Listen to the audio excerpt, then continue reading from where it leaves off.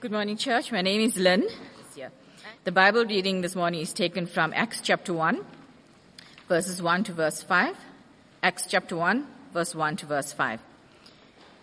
In the first book, O Theophilus, I have dealt with all that Jesus began to do and teach until the day when he was taken up, after he had given commands through the Holy Spirit to the apostles whom he had chosen. He presented himself alive to them after his suffering by many proofs, appearing to them during 40 days and speaking about the kingdom of God. And while staying with them, he ordered them not to depart from Jerusalem, but to wait for the promise of the Father, which, he said, you heard from me. For John baptized with water, but you will be baptized with the Holy Spirit not many days from now. This is the word of the Lord. Won't you bow with me as we come to God's word and ask his help?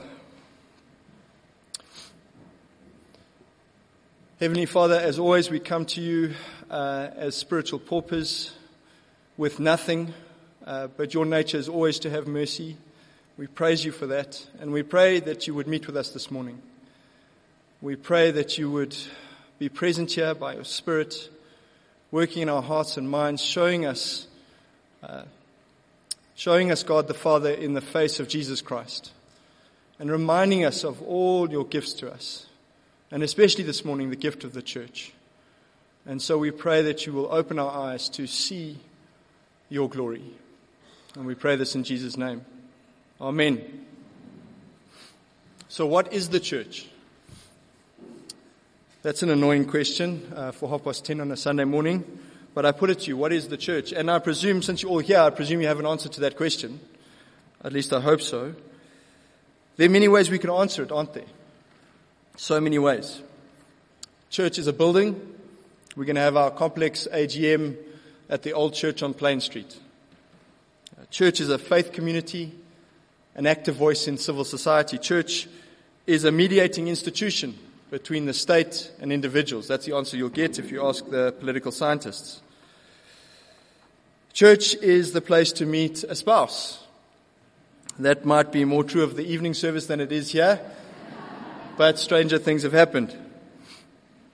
Church is an instrument of colonialism. That's a common understanding of church in our day and age. Church is a weekly gathering of people with high moral standards. Church is an organization and should be managed accordingly. Church is what Christians do. Church is where you get married or baptized or buried. What is church? So many ways we could answer that question. We could ask another related question. How would you start a church? What would you need? If I said to you, here's a starter pack for church, what would you expect to find in there? You need a pastor. Debatable. You need a place to meet. Depending on your style of church, you either need prayer cushions or a crazy sound system. You may or may not need Bibles. How would you start a church? What does it take? Those are good questions as we launch into another year together as a local church. And a good place to take those questions is the book of Acts. But before we go there with our questions, we need to have some background on Acts. We need to know what it is we're dealing with when we come to the book of Acts. So many of you will know, but many of you won't. Acts is the second volume of a single work written by Luke. We might call the whole thing Luke Acts. And it takes up a quarter of the New Testament. So it really is a significant portion of Scripture, Luke Acts. The first volume is Luke's Gospel. The second volume, Acts, was probably written in the late 80s, 60s, at a time when the church was under significant pressure, facing significant opposition, many critics in the culture, a time much like our own. And what do we know about the author? Well, we know from his style of writing that Luke was highly educated, just by looking at the way he writes. So if you've ever received a WhatsApp from Pumlani Ngongo, you'll know how this works, right? This is the WhatsApp. There's a title. And then there's the main point. Then there's a preamble. Then several subpoints. qualifications for the subpoints, conditions to the qualifications, conclusion, epilogue. That's the WhatsApp. Pum, we love you. We love your WhatsApps. Someone has to raise the bar around here, so we're thankful for you. I have to say those things because he's my boss. Point being, you can tell something about someone by the way they write, by their style. And we can very quickly see when we read Luke, especially those who read him in the Greek, can see that he was highly educated. He was a doctor, in fact. We know that from the New Testament. He was a colleague of the Apostle Paul, who's a central character in Acts. And all of this would have qualified Luke as an historian, which is what he set out to be. So just listen to the introduction of the Gospel of Luke. That's the first part in this two-part series that he wrote for us.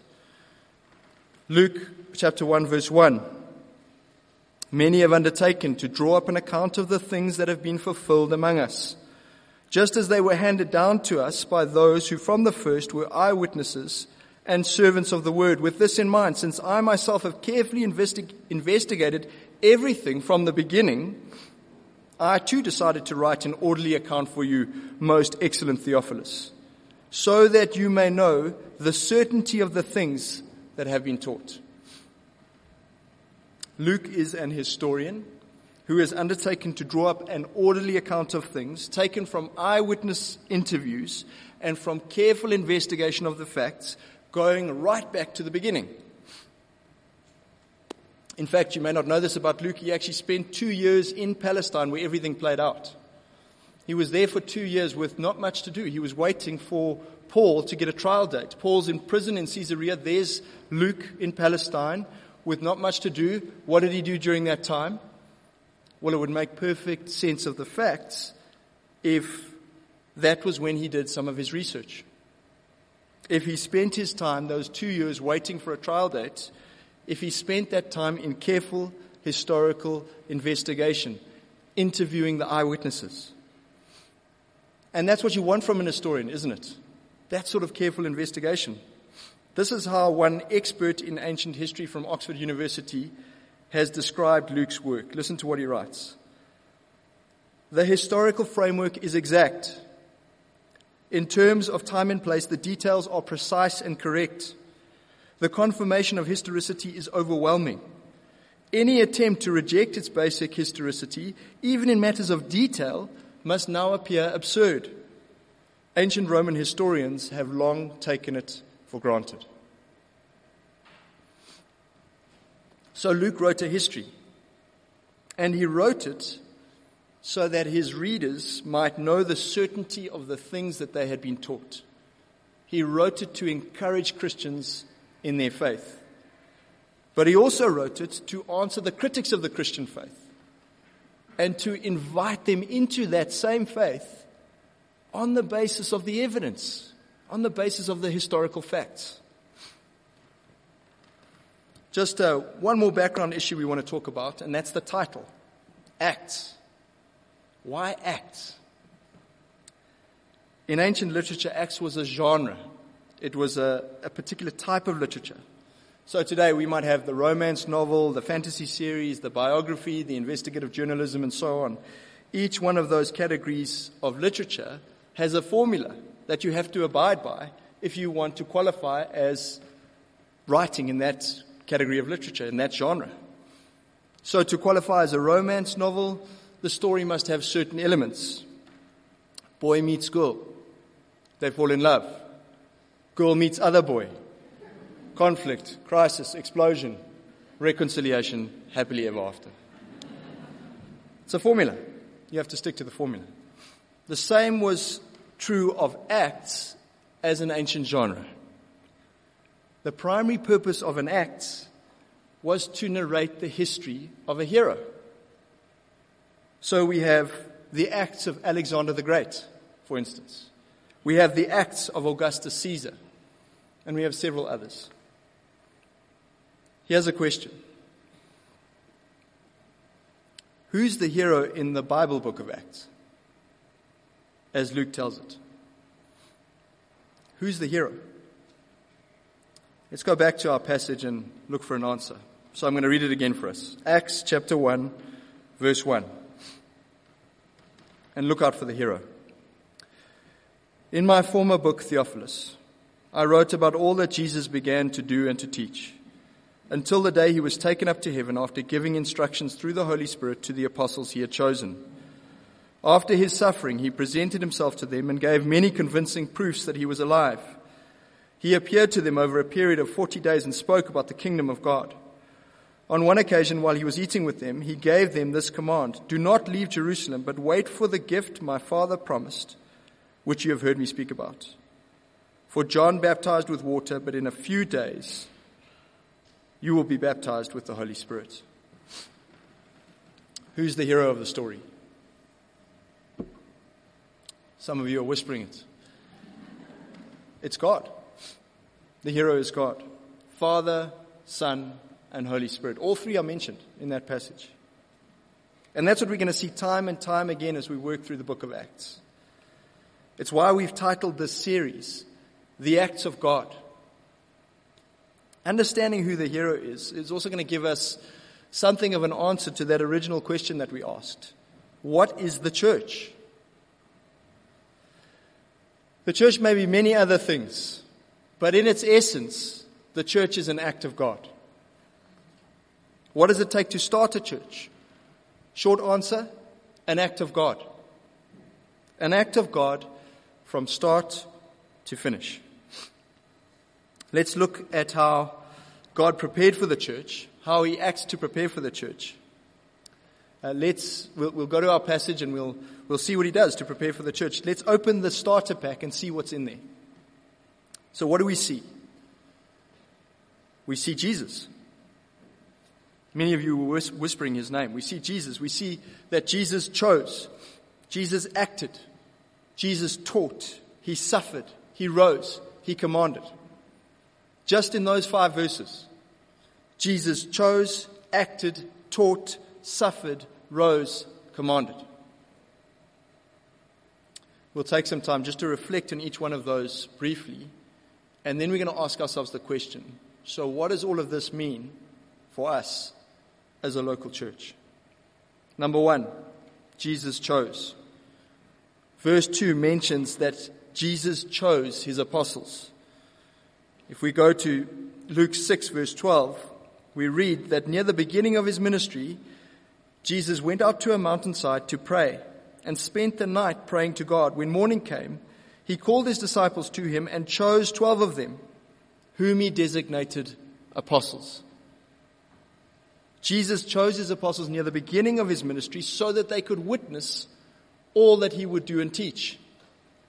They could be a witness of it all, eyewitnesses of it all from the very beginning. And these apostles would become the foundation of the church.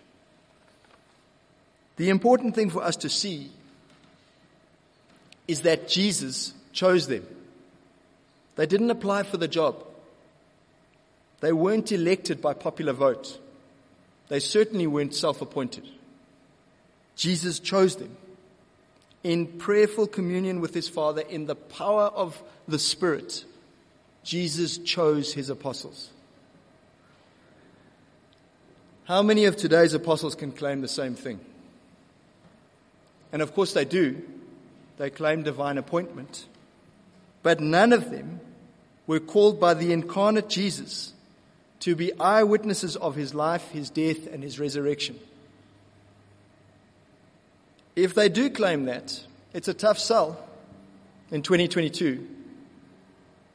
That type of apostle is not what we need to start a church. We need the eyewitness testimony of the apostles that Jesus chose. And we have it in the New Testament.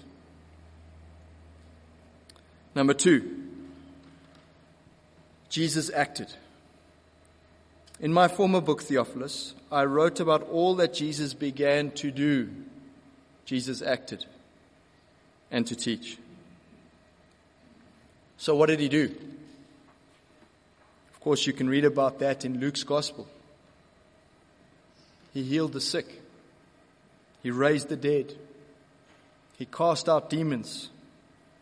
He was a friend to sinners and outcasts.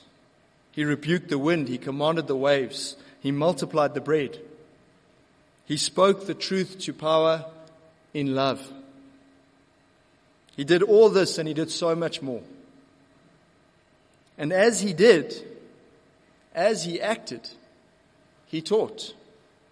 Number 3, Jesus taught. In a culture full of teachers, Jesus amazed the people with his teaching. He said things like, love your enemies and do good to those who hate you. Now that is profound just as a teaching, but as we've just seen, Jesus didn't just teach. He also acted. What he taught, he lived. You can't really see it in the English, but the doing and the teaching in Acts 1 verse 1 hold together tightly. John Calvin called that a holy knot. Jesus' doing and his teaching, he called it a holy knot. Because unlike any other human being who ever lived, there was no gap between what Jesus said and what he did. None. And that's why he and he alone was the precondition to the church.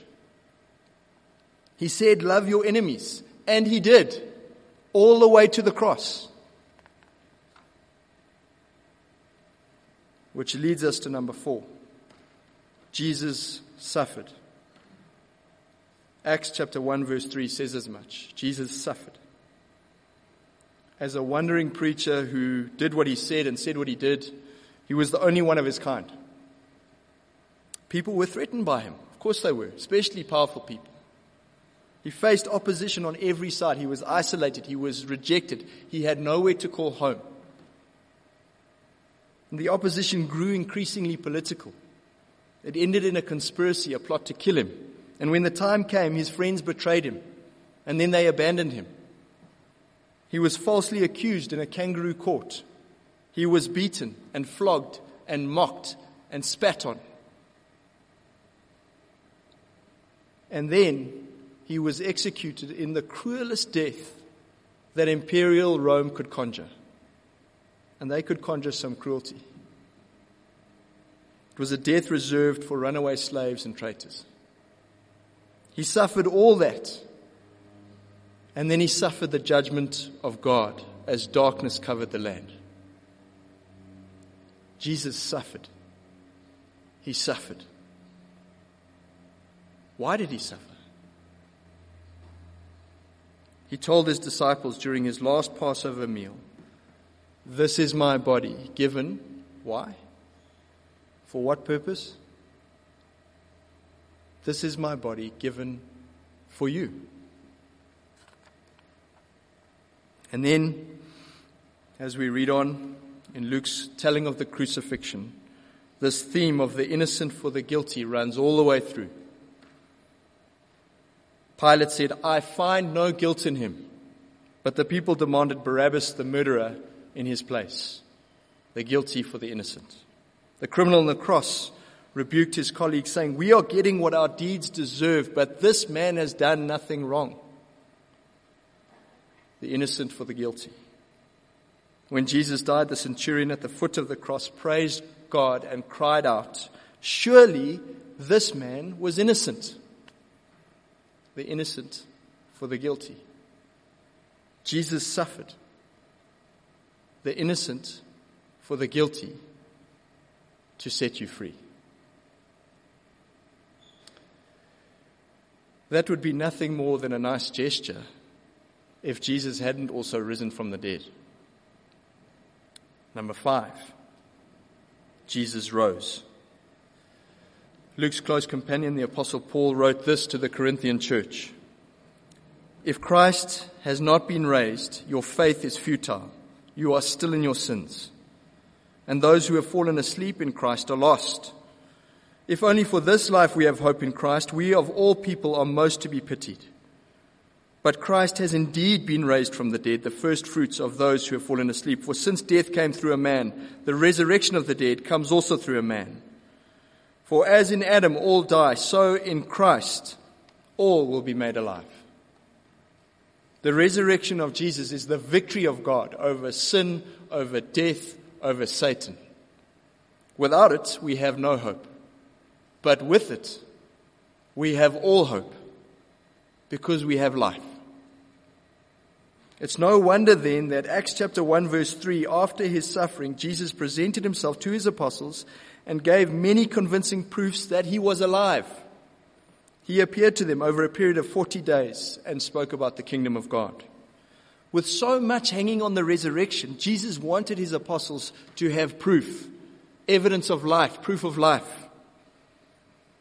And as we'll see, being an eyewitness to the resurrection is a non-negotiable qualification for apostleship. And so Jesus showed himself to them. And since it was so obvious that the king lives, he also spoke to them about what it means to live in the kingdom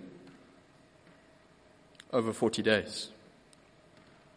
Number 6, Jesus commanded. This one's strange. Think about it with me. Jesus suffers the most heinous death. Then he rises from the dead in the most dramatic way. And as the risen King of the universe, he issues his first command. And his first command to his apostles is, wait. Of all the anticlimaxes that have ever been, this is the mother of them all. Wait. Hurry up and wait. It seems like such a nothing command. But actually, it has so much to teach us. It teaches us once again that the church is an act of God. The apostles can do absolutely nothing in and of themselves. All they can do is wait. The apostles can only wait for the gift of God the Spirit promised by God the Father. And it was a gift that it could only be given after God the Son had dealt with sin. If the church was a vessel, that vessel needed to be cleansed before it could be indwelt by the Holy Spirit. He's holy after all. He cannot indwell an unclean vessel. And so they had to wait for the gift that the Father had promised, the gift of the Spirit that could only come through the cleansing work of God the Son. Without the gift of the Spirit, those apostles were nothing but an empty vessel. They were just jars of clay. All they could do was wait. So what have we been saying? To prepare for the church, Jesus chose, Jesus acted, Jesus taught, Jesus suffered, Jesus rose, and Jesus commanded. I think it's fair to say the church is an act of God. But by some miracle of grace, God works through ordinary people. And so maybe the most appropriate title for this book of the Bible might be this: The Acts of God through His Apostles. Maybe that's what it should be called. But even if we called it that, we must never ever lose sight of the fact that the apostles were mere instruments. They were just empty vessels, clay jars. The church is an act of God. That is a profound and powerful reality, and one that we seldom grasp in all of its fullness. What does it mean for us as a local church? What does it mean that the church is an act of God? So much, but at least these three things. We'll start with these three. First, humility. In many ways, the church is always waiting for God to act. Always. When Martin was rector, he had this custom. We would always gather in his office to pray before the Sunday services. And 99 times out of 100, his prayer would involve a plea to the Holy Spirit to be at work in our midst, to open blind eyes, to soften hard hearts, and to raise those who are spiritually dead to life. And it was such a wonderful example, because it's precisely the right prayer, isn't it? If the church is an act of God, what else should we be praying? The church is an act of God. We are utterly dependent on Him. And that should humble us. The moment we become prideful and independent, the moment we begin to trust in our own ingenuity and ability and strategy and plans and gifting and resources, the moment that happens, we're building on sand. And quite honestly, we would do better to sell this campus to Curo and just be done with it.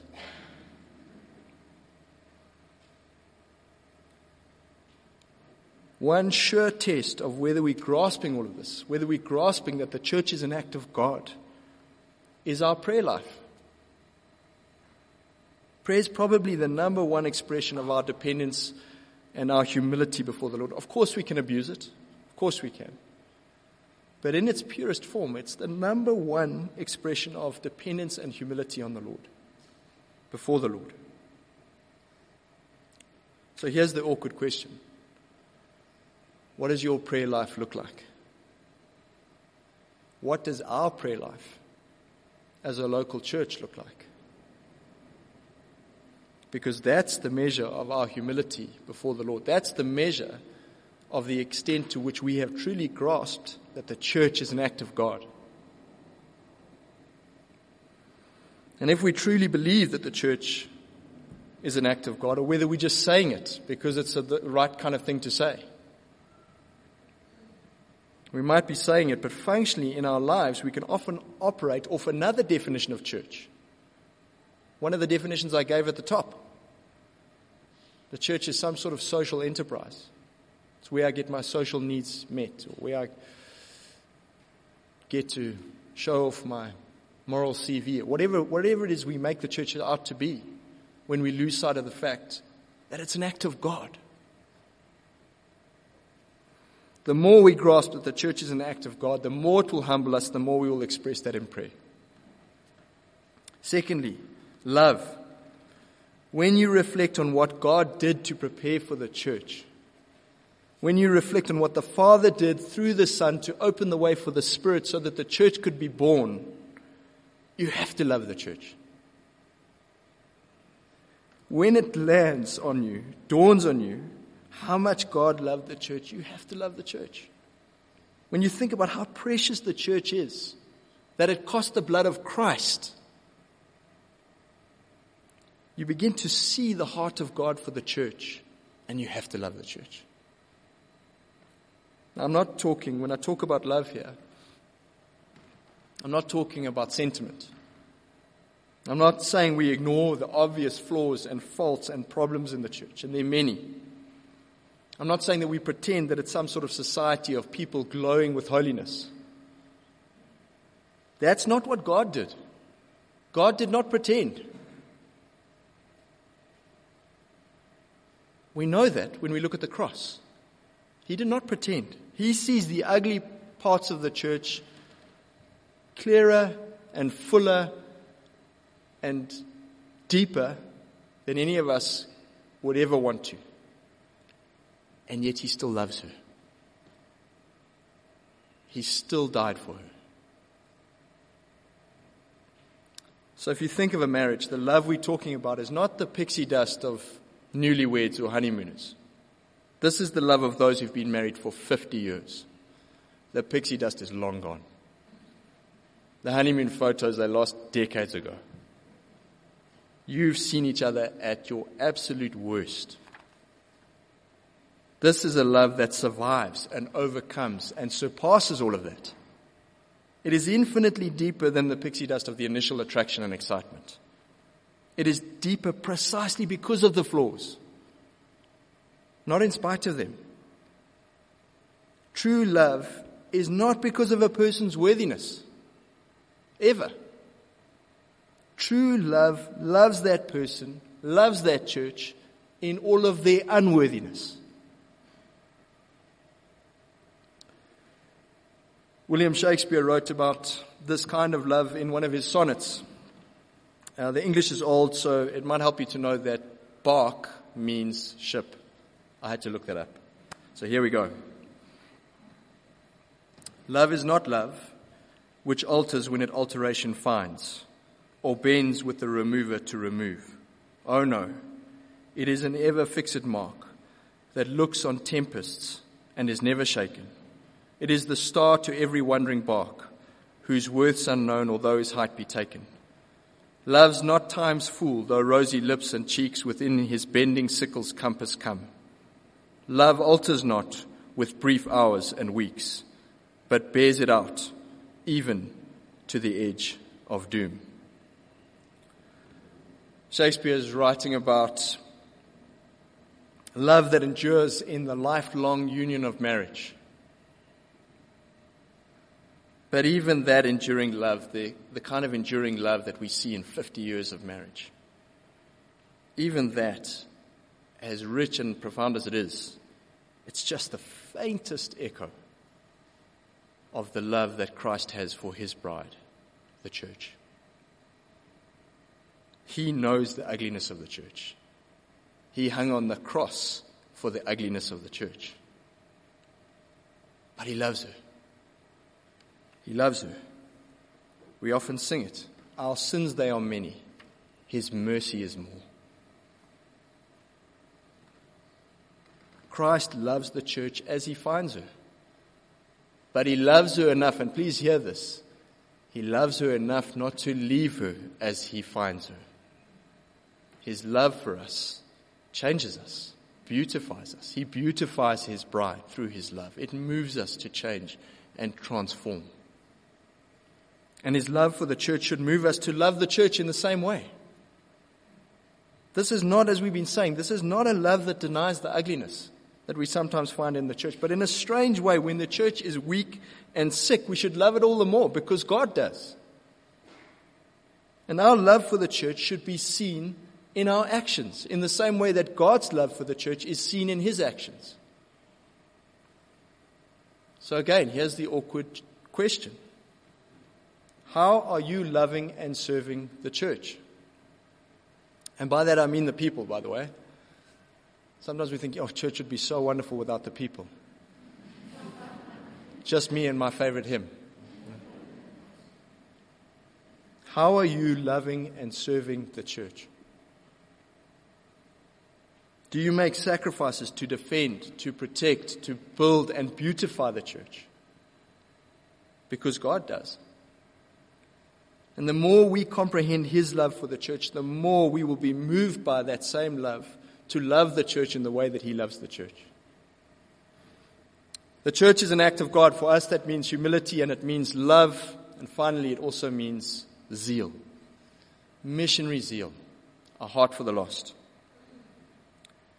It's just worth us remembering that God created the church out of nothing. The apostles were empty vessels. Jesus didn't walk around gathering all the good people into some society of holy men that he then called the church. No, he took broken, sinful, rebellious people like you and me and made us into something entirely new. He made them, the broken, sinful, rebellious people of that first generation, he made them into his apostles. Men devoted to God and devoted to his church. By an act of God. By a demonstration of God's love in the person of his Son, in the power of his Spirit. And that tells us that at one level, if we think about that, it tells us that at least one level, the church exists for those outside the church. When we see what God did to rescue those outside the church, his zeal, his passion, how far he went to find the lost sheep, shouldn't that motivate us towards the same zeal? Especially when we remember we were those lost sheep.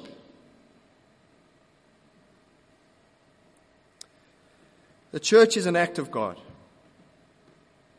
That should move us to humility before God, love for those in the church, and missionary zeal, passion for those outside the church. Let's pray.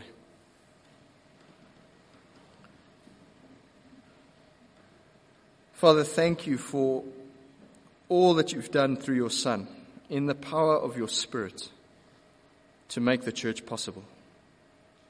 Help us as a local church to see ourselves as an act of God. Help us to live out of utter dependence and total humility. Help us to love the church as you love it. Help us to love the lost as you love the lost. Father, we pray that our church would always and everywhere remain an act of God. Work in us, work through us for your glory. In Jesus' name we pray. Amen.